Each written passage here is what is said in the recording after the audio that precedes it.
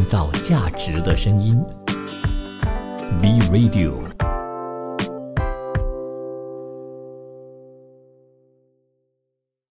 国际局势、财经重点、商业议题，深入浅出，全面探讨国际经济123。今天是2月13号星期一，欢迎收听国际经济123，我是晋川。上星期一在土耳其那边呢，就发生了一件重大的事故，也就是非常严重的地震，造成了死伤无数。土耳其呢是在疫情解封之后呢，很多人都很向往的一个旅游目的地，甚至呢看到身边很多朋友呢都到土耳其旅游。那这一次的大地震呢，或多或少都会影响当地的旅游业。当地时间2月6号凌晨4点17分，土耳其东南部就发生了7.8级地震，震源深度达到17.9千米。该国多个城市的建筑呢被夷为平地，并在邻国叙利亚造成了破坏。大约9个小时后，卡赫拉曼马拉什省就发生7.7级地震。截至10号为止，土耳其一共发生了1666次的地震，已经有大约105万人被疏散到临时避难所。根据报道，这一次重灾区并不是旅游区，但是截至12号呢，已经在土耳其和叙利亚造成28000人死亡，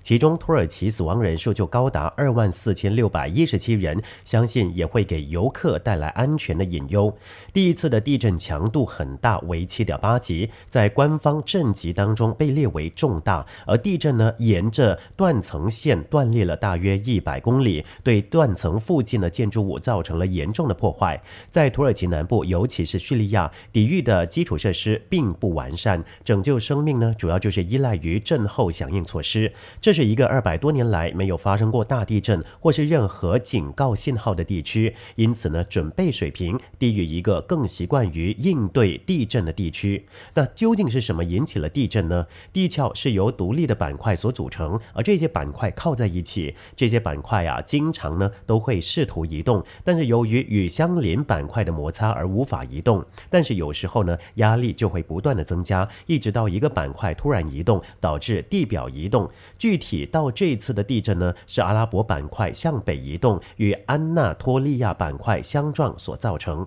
1822年8月13号，这种摩擦引发了这里一场7.4级的地震。即便如此，19世纪的地震呢，对这个地区的城镇也造成了巨大的破坏，单单是阿勒颇就有7000人死亡。破坏性的余震呢，持续了将近1年。2004年12月26号，有记录以来最大的地震之一袭击了印尼海岸，引发的海啸也席卷了印度洋周围的整个社区。这场9.1级地震造成了大约228000人死亡。2011年，日本沿海发生另外一次9级地震，在陆地上造成了大面积的破坏，并且引发海啸，这导致沿海的福岛核电站发生重大的事故。1960年，这里也发生了有史以来最大的9.5级地震。至于这一场土耳其地震呢，导致土耳其12141栋建筑物被毁或是严重的受损。土耳其南部许多新旧大楼在强震当中完全坍塌，其中一些呢，甚至是6个月前才盖好的。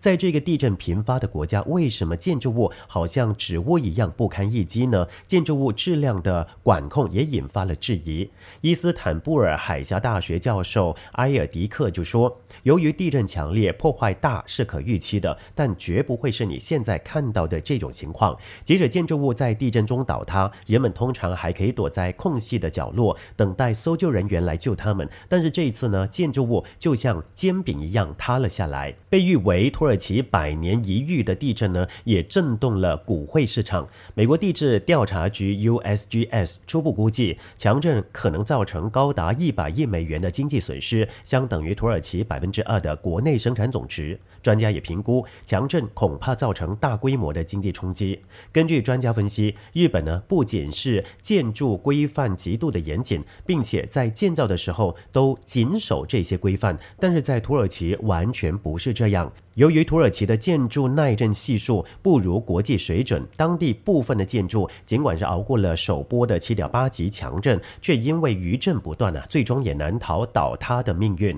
这次遭逢强震的土耳其呢，可以说是屋漏偏逢连夜雨。里拉原本就因为强势美元与俄乌战争造成的压力而一再走跌，强震发生之后，里拉价格更一度崩跌至对美元18.85里拉的历史新低。近年来，土耳其采取的非正统经济政策已经是让经济吃不消。在面对高通胀挑战之际，土耳其央行却维持长期的货币宽松政策。如今呢，恐怕已经没有工具可以让通胀降温。根据去年夏天在土耳其进行的调查，当地70%的民众表示快买不起食物，而土耳其2022年的通胀数据高达 80%， 创下25年来的新高。这是土耳其自1939年以来遭遇的最大强震。在1939年，土耳其也曾经发生震灾，当时造成33000人死亡。另一方面，惠誉信评等公司上星期四就说，地震呢恐怕会造成40亿美元以上的经济损失，而这些损失呢能够获得保险理赔的就很少，因为这个地区的保险覆盖率非常的低。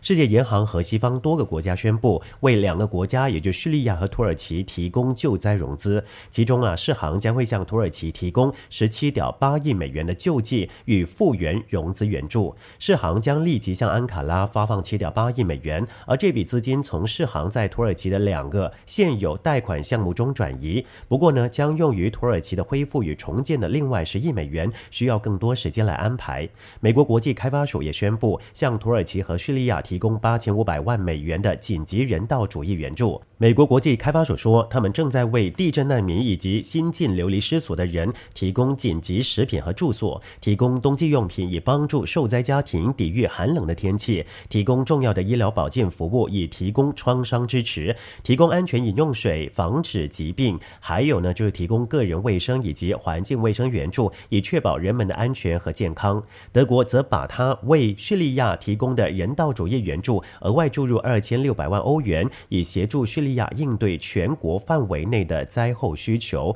虽然说这个地震呢过去了1个星期，不过在这段时间里头，陆陆续续呢都会传出灾区也救出了一些生还者。当然这次呢，土耳其跟叙利亚遭到严重的地震，也获得各国的援助。各国呢也派出救灾队伍到当地呢去协助一些搜寻工作。无论如何，该国的总统埃尔多安已经是承诺会着手展开重建工作。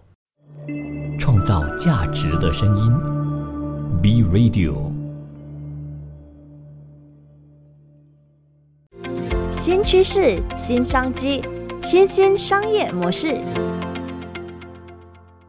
今天的新兴商业模式，我们来看以色列这家新创 Wazeless， 他们的共同创办人在买海鲜的时候呢，注意到食物即将到期，总会以6折的价格出售，但是呢，就算打折还是没人买。他便是在这样的经验当中创业，认为即期食品的降价优惠虽然说能够促进销售，同时减少食物浪费，但是事实证明降价一次也许远远不够。Wazeless 以更及时、更智慧的方法来解决这个问题，那就是动态定价，透过电子动态条码，运用 AI 技术来计算超市的库存、产品过期日，还有品牌强度等等因子，自动在每一天不同的时间点更改价格，就帮助超市呢达到收益最大化。Wazeless 表示，动态定价能够降低 30% 食物浪费，目前呢已经被应用在全球7个国家的连锁超市以及供应商。根据联合国在2022年的数据统计，全世界大约 17% 的食物被浪费。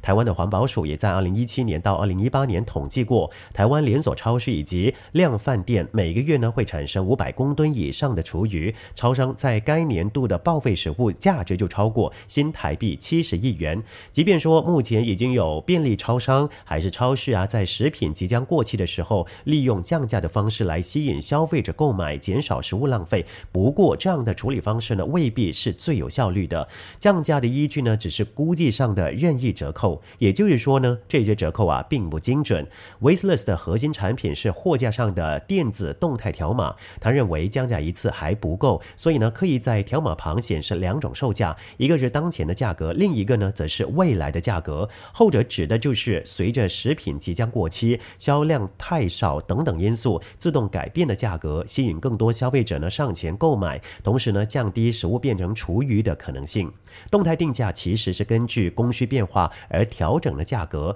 低买高卖其实是买卖双方的原则嘛。不过呢，即期食品的情况有别于机票、旅馆等等动态定价商品。对于商家来说，只要能够在最后关头卖出去就可以，获利呢其实也并不是最大的目标。因此 Wazeless 顺势而行，透过多次不断降价来吸引消费者，让消费者产生越便宜越多人想买，那我不是应该趁这个时候赶快买下来那种心理，进而刺激消费者的购物欲，直到产品下架为止。至于电子动态条码展示了降价幅度与时间点，结合了动态定价技术和 RFID 无线射频识别，可以呢用最小的人力自动更新价格。因此比起在每个食物上贴一样的折扣，超市员工只需要用手机扫描食品过期的日期，输入各食品的数量， Wazeless 就会根据过期日、剩余的库存、品牌强度、订单以及销售量、商店位置等等43种的变量，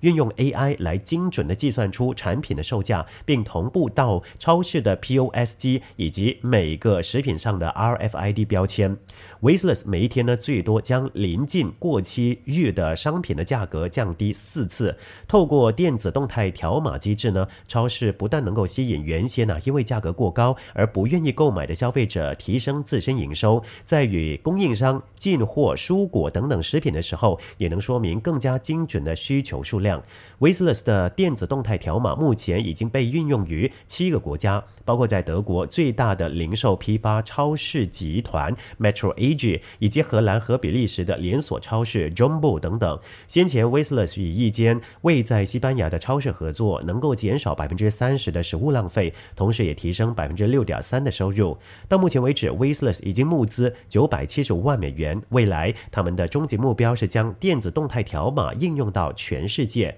动态定价是航班、酒店每一天在使用的机制，零售业没有理由不采用嘛，这对所有利害关系人来说都是有益的。消费者呢用更少的钱买到东西，超市还会增加他们的收入。除了价格牵动消费者下单，服务呢其实也非常的关键清源这一家企业呢，在全台湾拥有200家门市，开业8年来销售超过了5亿颗的芋圆，每一年使用超过800吨的芋头，在3步一小家5步一大家建立起手摇饮王国，在26000家的手摇饮店当中继续保持他们的竞争力。清源脱颖而出的关键是什么呢？就创造更好的购物体验，因为不管要做会员啦、售后服务、回头客的获取，把东西好好交给消费者呢，都是第一步。而这家公司的目标就是要让客人点餐的体验变得更加的便利。基于这样的起心动念，让清源找到了新创公司点点全球来合作。为了快速的解决消费者因为疫情带来的不便，清源开放门市，能够自由加入各种的外送平台，同时也保留原有的外送点单服务。这么一来呢，就让门市必须准备至少3种 POS 机器，一台处理外送，一台处理现场客人，还有一台呢要满足电话外送的需求。看似解决了门市接单的需求，带来的却是破碎的消费体验。因此清源确实呢需要一个更加一致性整合的数位平台，来满足消费者点餐的体验，甚至呢可以进一步协助店内管理营运的解决方案。为了让消费者能够更直觉的点餐，点点全球呢将服务建构在每个人都离不开的 LINE 上，只要扫描 QR Code 就能透过他们的官方账号执行点餐任务，对多数人来说都是相当方便的事情。这也让清源导入点点全球的服务，短短不到1年就陆续让1/5的门市都采用这套服务，并且让1/3的消费者呢，即便是在疫情趋缓之后，依旧透过这个服务来点餐。另一方面，过去门市提供的外送服务呢，多半是有区域的限制，但是往往在客人完成点单之后才发现超出了服务范围，不只是顾客的需求无法被满足，现场人力也因此大打折扣。如果是遇上了尖峰时段，人力就更加吃紧。导入点点全球的快一点线上点餐之后呢，就能够在系统上上判读是否可以在可提供外送服务的范围内减少不必要的沟通。而且清源的一大特色呢，就是有丰富的配料，过去消费者在现场享受到客制化的点餐，在快一点平台都能做得到。快一点的导入呢，对内部营运的管理也注入了新的能量。除了透过客制化的点餐记录了解消费者对产品的喜好，借此呢来调整新品设计的方向，现在督导也会透过快一点的后台来关心各店的营运状况与表现。创造价值的声音 B Radio， 聆听世界的声音，观察全球的变化，世界72小时。首先有泰国的消息，世贸组织前总干事、联合国贸发会议秘书长素帕猜他就警告，泰国正在面临多重危机带来的挑战，并且建议政府决策者在制定政策路线的时候，必须将地缘政治、通货膨胀以及全球变暖等等议题提升到更重要的位置。他指出，在过去20年里，全世界爆发了多次重大的经济危机，从97年的亚洲金融危机到08年美国次贷危机，再到2019年新冠大流行危机。至于2023年，已经有很多知名经济学家表达了整体悲观的情绪，并且认为全球经济将会陷入疫后衰退期，而给出的原因则包括了较高的通货膨胀、贸易放缓带来的经济减速、俄乌战争引发的地缘政治紧张等等。与此同时，还需要克服社会环境和健康方面的棘手问题。多危机将是今年各大经济论坛都会出现的高频词，这不仅仅只是简单的经济学问题，全球也必须抓紧时间，快速的行动起来，确保让经济、贸易、人类和环境实现可持续发展，建立一个能够满足全球70亿人共生的体系。从世界经济论坛上释出了3个积极的信号，首先是今年全球经济并不会比预期的那么糟糕。第二，大经济体中国退出了清零政策，刺激内循环经济的同时，也将会逐步的开放团队出境游。第二，就是能源引发的通货膨胀，国际油价已经大幅下降，这从美联储放缓加息得到了证明。最后就是拜登签署清洁能源投资法案。至于泰国应该如何应对当前面临的挑战，他就建议泰国央行退出加息机制。虽然加息能够收紧经济、降低通胀，但是对中小企业来说绝对不是好事。如果政府政策制定者能够帮助中小企业复苏，相信不良贷款的问题将会得到改善。泰国非常需要更多的投资来帮助经济成长壮大。而泰国想要在世界经济舞台上占据重要的角色，应该从4个方面进行提升。第一，能源供应，专项可再生能源。第二，食品供应，泰国需要不断优化提升粮食国内和出口供给安全。第三，医疗健康，泰国应该扩大在制药方面的优势。至于第4，则是提高泰国在国际舞台的影响力。另一方面，泰国政府极力的推动大麻经济，是否偏离了原定的行动路线呢？从机构发布的数据显示，也许能够提供不同的视角。2022年娱乐大麻消费人群同比激增9倍，总人数预料超过1100万人，而医用大麻使用人群则不足50万人。尽管泰国副首相兼卫生部长阿努廷在签署命令，将大麻从毒品违禁品目录当中删除，并且宣布政府将会大力扶持推广医用大麻产业发展，并且打造成泰国未来农业经济新增长点。但是机构发布的一份跟踪过去3年的对比数据显示，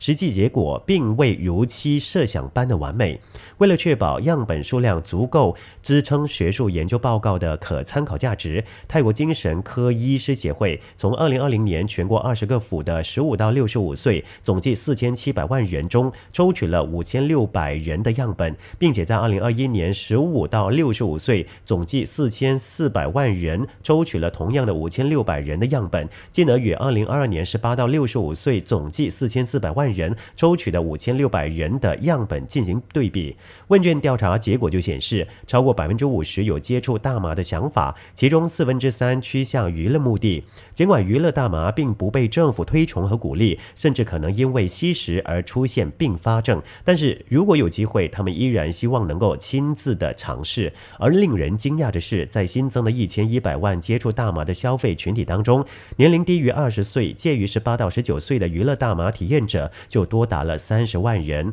政府解除大麻禁令并允许销售以后呢，获取大麻产品已经不是一件难事。虽然政府出台了多项监管措施，但是目前泰国热门旅游街区都已经出现各种大麻产品的销售服务店，其中不乏销售大麻花蕊以及大麻烟的体验店。在多个国家严禁公民吸食携带大麻产品的禁令之下，泰国有关部门也必须做好宣传，避免游客误食和体验娱乐大麻，引发法律问题。大麻这个课题在马来西亚也常常被提起。首相安华就说，政府呢依然还未决定是否允许医用大麻在大马使用，政府呢还在等待卫生部的建议，以便做出决定，因为这件事呢有关人民的健康。他说，政府目前同样是面对该继续还是停止针对医用大麻的研究问题。去年8月，时任卫生部长凯里造访泰国的时候，除了观察医用大麻之外，也了解涉及的相关法律框架。当时凯里说，政府在决定是否采用医用大麻之前，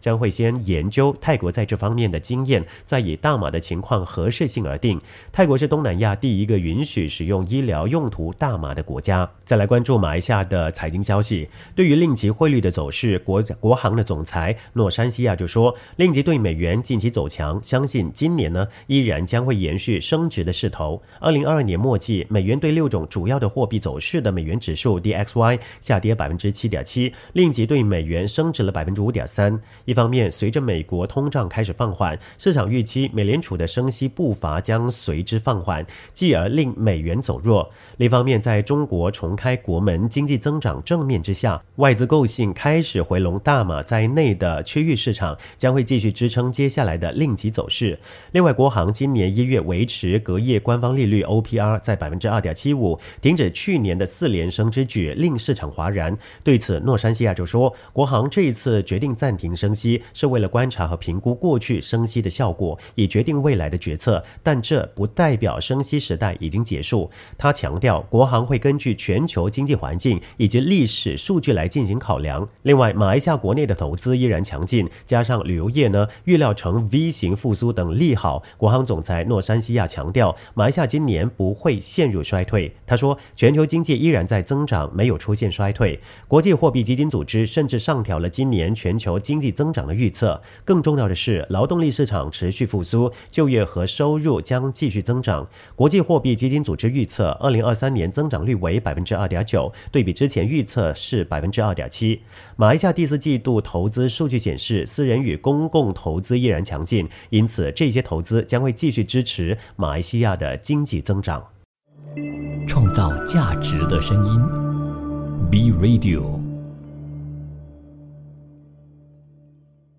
国际新闻首先锁定俄罗斯。俄罗斯央行表示，目前俄罗斯的经济活动状态好于央行2022年10月的预测。尽管人们对消费行为依然是持谨慎的态度，但是有迹象表明俄罗斯国内的消费正在恢复。俄乌冲突爆发之后，俄罗斯央行将关键利率从 9.5% 升至 20%， 之后从去年5月3号开始分6次，在去年9月19号将利率降低至 7.5%。 另外，俄罗斯央行预测指出，俄罗斯年通胀率将会在未来几个月内下降至 4% 以下，但是通胀压力依然会逐步的加大。另外，根据俄罗斯独立报网站2月10号报道，进入2023年，俄罗斯人比2013年穷了 6.5%。 根据专家的预算，估计想要弥合这个差距，经济增长率应该加快到年均 5%， 但从统计数据来看，情况是模糊不清的。扣除通胀因素之后，2022年居民财产性收入减少近 14%，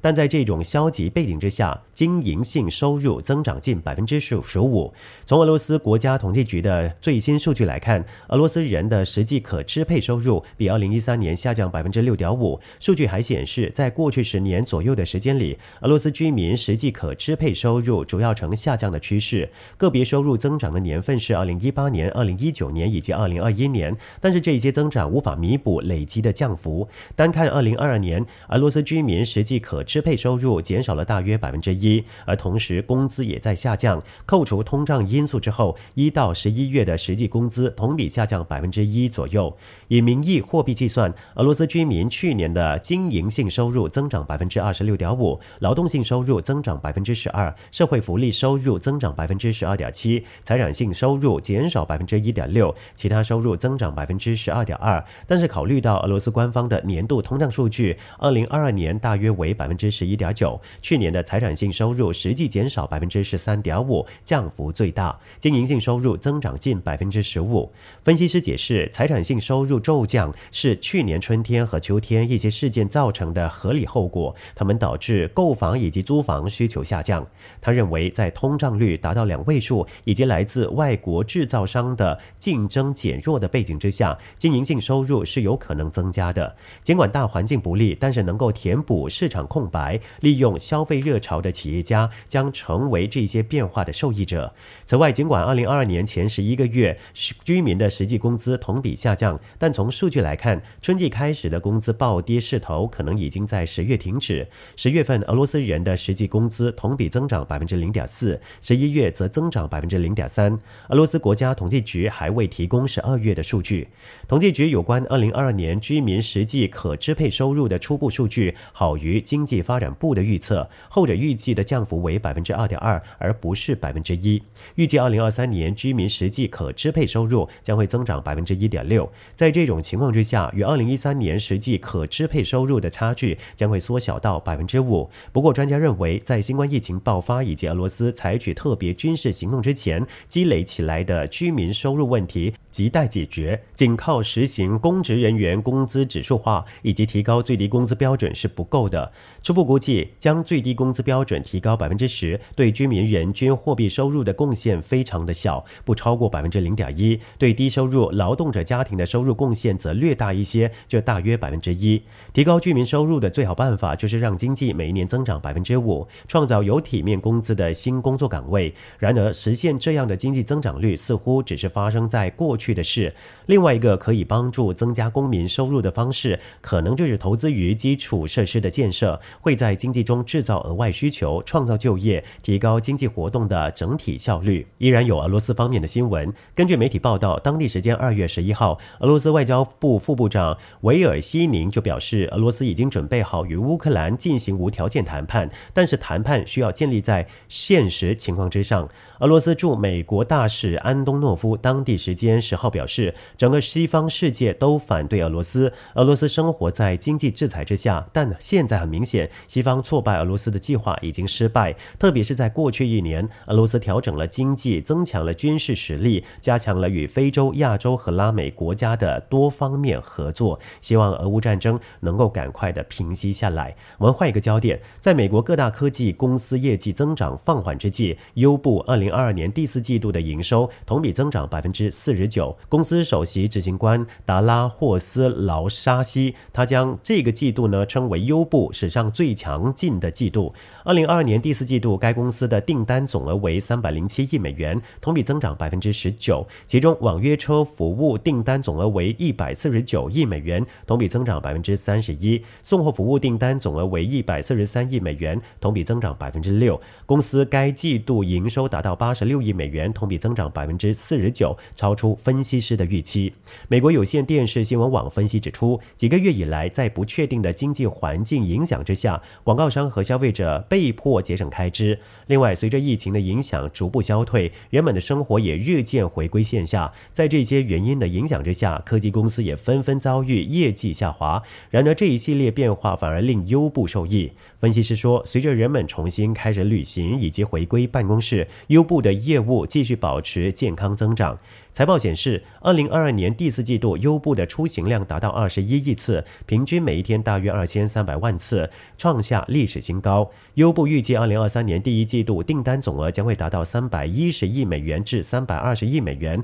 同比增长 20% 到 24%。该公司预计将会迎来又一个创纪录的年份。最后关注日本的消息，上星期五有消息说，经济学家和日本央行政策委员会前成员植田和男可能会被选为下一任日本央行行长。消息一出，从新加坡到伦敦，投资者都在打听植田到底是谁，因为几乎没有人料到他会成为候选人。此前日本经济新闻报道，副行长与公正家拒绝接替黑田东彦出任日本央行行长。宇宫一直被经济学家视为最可能接任行长一职的人，市场本来已经在研究宇宫出任可能会如何影响各类资产，现在爆出植田可能或任命的消息，无疑让交易员手忙脚乱。消息公布后，日元对美元飙升超过 1%， 日经指数期货抹去涨幅，日本国债期货走低。以上就是我们今天的完整内容，感谢收听，我是晋川，明天再会。